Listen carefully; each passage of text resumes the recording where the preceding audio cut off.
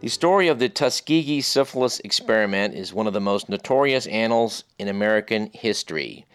Although it is well known, there was a time when it was not known to the public, and because of the actions of one person, tirelessly working to get the attention of people who needed to hear about this, we now know what happened. I'm sitting here with Peter Buxton, the man who found out about what was going on and decided to tell people about it, and for which we're all indebted. And I just want to say thanks for joining us at Radio Parallax, Peter Buxton. Well, thank you, Doug. Happy to be here. Can you tell us how it was back in the 1960s? You became aware of this experiment that was going on down in Alabama, and I guess you were part of the Public Health Service at that time? I was. I had taken a job after graduate school and came to San Francisco, was trained in public health work, and basically I was an interviewer investigator working with the San Francisco City Department of Public Health as a federal employee. It was a cooperative venture between the federal government and the Centers for Disease Control, CDC as it was then called. And I guess you want to know how I learned about it, and I'll tell you. I went out to lunch and got a couple of good sandwiches and came back, walked into our coffee room. What year was this, by the way, Peter? Oh, I can't tell you the exact year. It was in the 1960s. It was a good more than 40 years ago. It's in the book. If I may give a plug to my friend's book, Bad Blood, by Professor James H. Jones. Jim Jones is a wonderful, now pretty much retired professor and author living in Washington, D.C. And he wrote the first real keynote book on this story. But I'm getting ahead of myself with that. I didn't have the book then. Nobody did. But we were talking, or you were talking earlier about nobody knew about this study. Actually, some people did know about this study. A lot of doctors knew about it around the country, and there was some shock. There is, in the book, the first letter that came in saying, "What are you doing?" preceded what I did, but nothing came of the letter because the doctor in Atlanta at the CDC didn't answer it. This was a woman doctor, and she wrote a note and attached it to the letter and gave it to someone else and said, "I propose not to answer this letter, sniff." And it was a letter of criticism of, what are you doing? Taking a group of black sharecroppers, over 400 of them, and with syphilis, and there's a story about how it was known that they had syphilis, and then 200 from the same community who did not have syphilis, who were enlisted in the study as controls to see if a certain symptom showing up was also showing up in the people who did not have syphilis, to sort out what was caused by which disease or condition. Well, you said you went out to lunch in the mid-'60s, and that's where you sort of, I guess, became more aware of the details?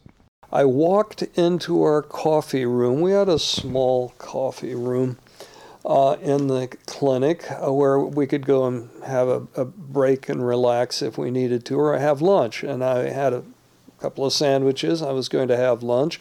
But across the room from where I sat was a senior public health officer, a very nice guy, somebody we all respected. But shortly afterwards, he was transferred somewhere else. I never saw him again, cannot even remember his name. But he was telling a story to two nurses who had just finished their lunch, and they were sitting intently listening as he said, when I sat down, I heard him say this, the patient was insane. And his family, somewhat at their wits' end, didn't know what to do, but they had some money, and they took him away from the town to another town, and a doctor they knew there. He had treated somebody else in the family. They liked this doctor, This doctor did the appropriate tests, and he said, "My God, your grandfather has late untreated syphilis.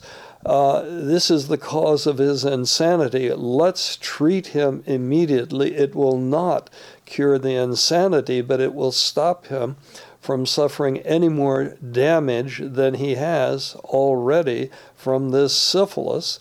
And the family said, "Please, please treat him." And the elderly patient was given a dose of penicillin, big dose, to cure him. And the next thing the poor physician knew, he had the county medical society and the county health department jump all over him. For interfering with the experiment.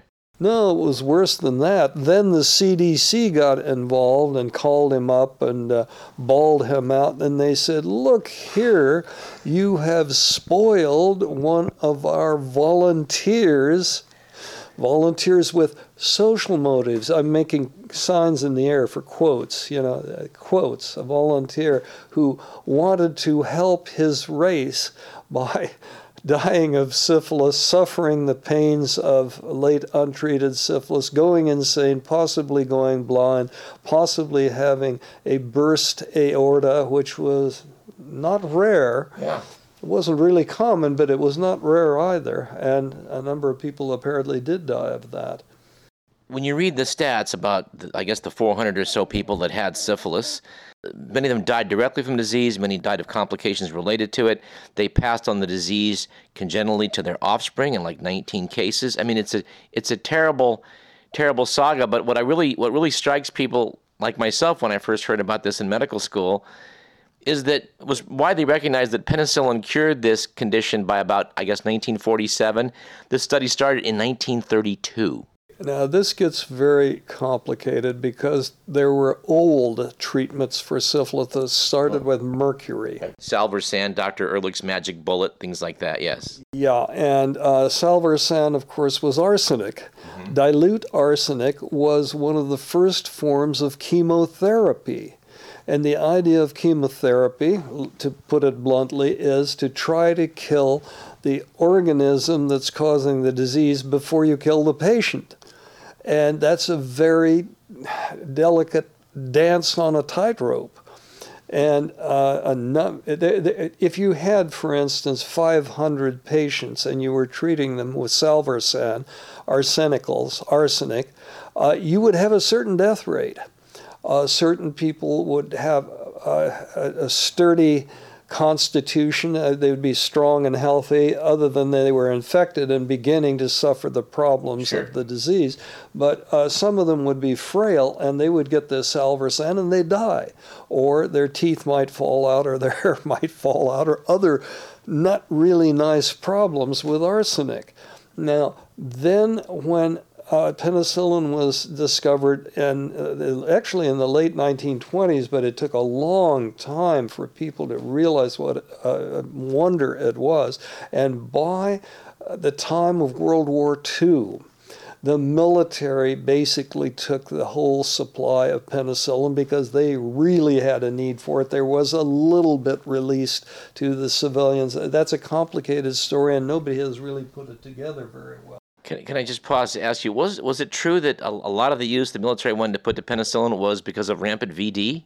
Well, absolutely. Rampant VD was then and is now a major problem in any army. And the largest number of cases, of course, will not be syphilis. They will be gonorrhea. But there's nothing like a dose of gonorrhea to make a soldier forget about fighting. When those symptoms hit, they are, shall we say, very inflammatory. And Peter, I'm a little unclear on one aspect of this study, not having read Bad Blood. Were these men deliberately infected with the disease, or did they encounter it on their own? No, they encountered it on their own. They were not deliberately infected, but it's a very important question. Now, we'll get to the reason in a minute. But first, let me tell you this. When the study was started in 1932, it was only 3 years after the crash on Wall Street in 1929. Government revenues were way down. The Roosevelt administration came in 1932 and immediately had to shut down the banks within 30 hours. The banks were shut basically for what was called a bank holiday. There were desperate times.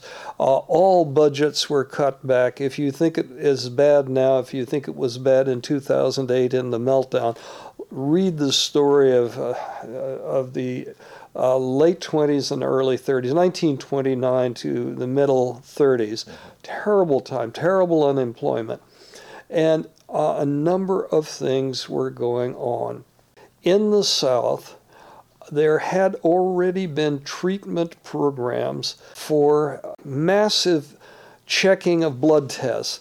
Everybody come in, signs up all over town. They got scraped together some money to put some signs out in as many towns as possible, because the Surgeon General then, a great hero supposedly of medicine, and with a few little cautions, he did some things that people had never done with public health before. He went to the advertising industry and he said, look, we know there are terrible diseases out there. We have very little money, but we will try to get these people treated.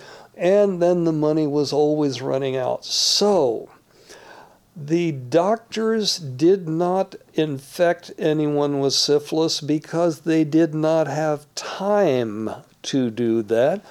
They did not have money to pay for certain things, and they were trying to do the start-up of this study as an initial 6 months only study to see what's out there.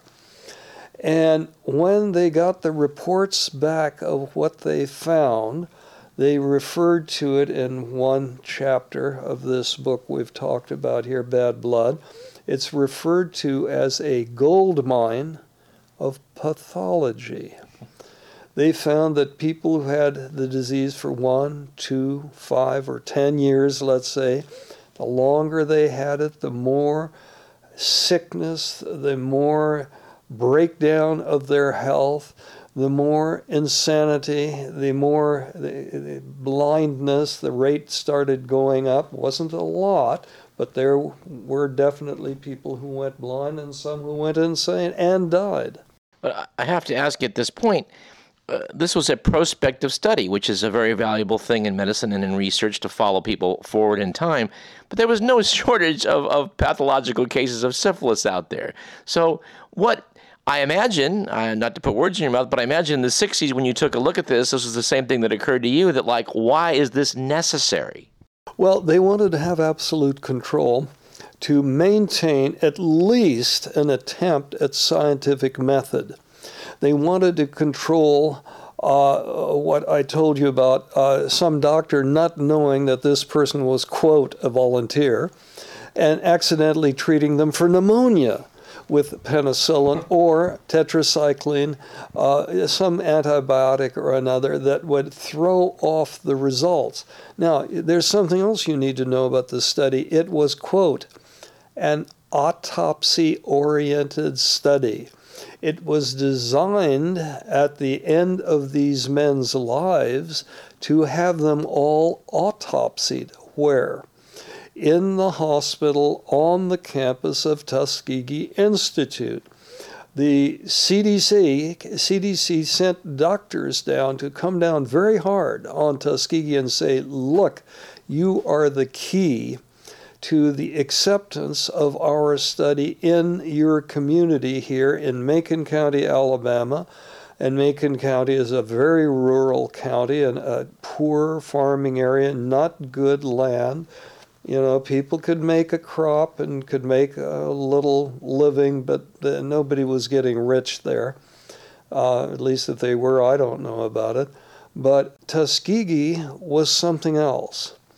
The small town with a wonderful institution of higher education, Tuskegee Institute. Which people have heard about because of the Tuskegee Airmen. Not quite. The Tuskegee Airmen are a completely different story. They did not have syphilis. They were not studied. They were airmen who were the select people who were pulled out of the draft in World War II. These people scored very high. Some of them had already graduated from universities, Howard or other universities, and they were a pretty select group who flew, and then they had their mechanics and whatever who were trained to repair the airplanes as quickly as possible and get them back up into the air. That's a completely different story. What happened in Tuskegee was a function of the people around in the community, the sharecropper community, in the miles and miles around Tuskegee in Macon County.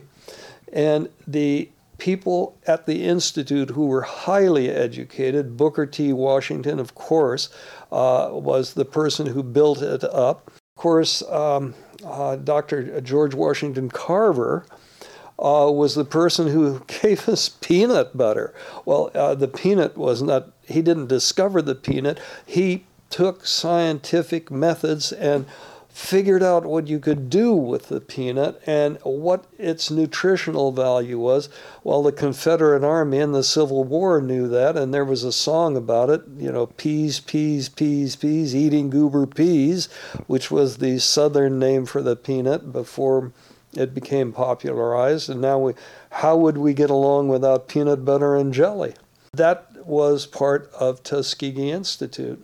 Well, it's the mid-'60s. You're a public health worker. You are one of the few who sort of becomes aware of what's going on down in Alabama.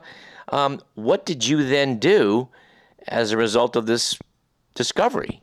Well, I had a brief conversation with the senior health worker, a public health service officer, who told me about this, and I asked him what he thought about it, and he said he didn't really like the idea of the study and didn't think it would come to a good end. I don't remember his words exactly, but that was all I needed to hear because I was very familiar from graduate school in German history. I speak German.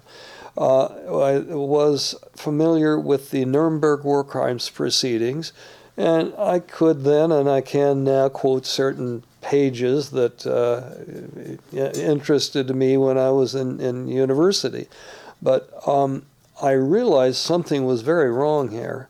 And I said, wait a minute, I'm going out without a badge, without a gun, going into really bad parts of town, as well as into very wealthy parts of town, and saying, knock, knock, hello, I want to talk to you because I think you need to come down to our clinic. You have been exposed to something that you didn't know about, and if you want, I will give you a ride to the clinic. Now, this often would be in the tough Tenderloin section of San Francisco, or it would be in Pacific Heights. And it's been a long time ago, so I can tell a few of the stories, not here, not now, at some other point, of some of the things that happened. And some of them are hilarious, but most of them are tragic. Well, at what point did you try and interest the media in this? Because I know at some point you did. Early on. But first I did something else. As part of my work, I was required every quarter, I think it was, to write a paper of any sort. I could pick a topic, write a paper, research it first, and turn it in. It would be part of our job to do this. And my boss, who was a very fine public health service officer, very fine man, he would go through these and give us a grade, and that would be entered into our work record and all of that. And so I wrote a comparison of what the Nazis had done with the guinea pigs that they used from the concentration camps. These were people they were going to kill anyway, so they felt that they could do this sort of thing, and they did. And it's one of the absolute disgraces of the 20th century, of course, very well known, and people were hanged for doing this. Also in Japan, people do not know much about this, but there is something called Unit 571, or is it 751? I can't remember offhand. He became a general, but he was Major Ishii initially. And his story and what they did, they referred to their guinea pigs, human guinea pigs, some of which were, many of whom, the bulk of them were Chinese, but many of them were also captured Australians, Americans, even Dutchmen from the Dutch East Indies. And the Japanese, I'm getting off the topic here, the Japanese were trying to find diseases that would affect Chinese but not Japanese, and then later would affect Europeans, like Englishmen, and Americans, but not Chinese, not Japanese. And it was, if you will, in some ways, what the Japanese did was worse. I won't go into that now because it's pretty disgusting.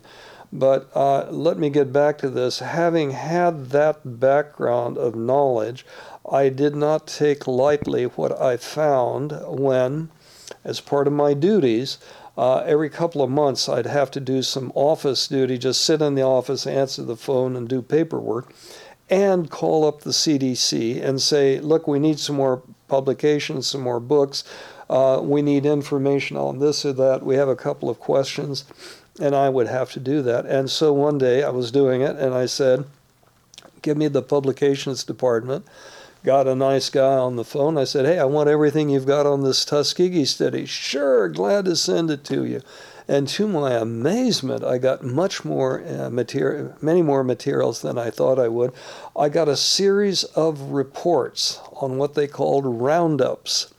They had a public health nurse, a black nurse from Tuskegee, who had worked her fingers to the bone as a maid to get through nursing school at Tuskegee Institute. Now, of course, it's Tuskegee University. And she was hired and given a little second-hand car, a Ford, and she was to go out on the rough dirt roads around Tuskegee and keep in touch with the people there who had been enlisted into this program. Now again, back to the story of these people were not infected by the doctors. They had already plenty of people that were known to be infected, so they just diverted some from the treatment stream, did not give them treatment.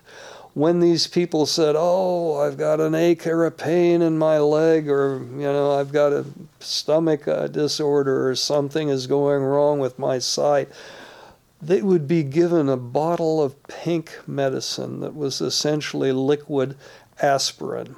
And they'd take a drink off of that, and they would feel better, and they'd think, oh, I'm getting free treatment. Well, they were getting free treatment for a headache or some other ache or pain, and it wasn't a treatment for what could very well kill them. And of course, in many instances, what they were suffering from probably was related to having syphilis.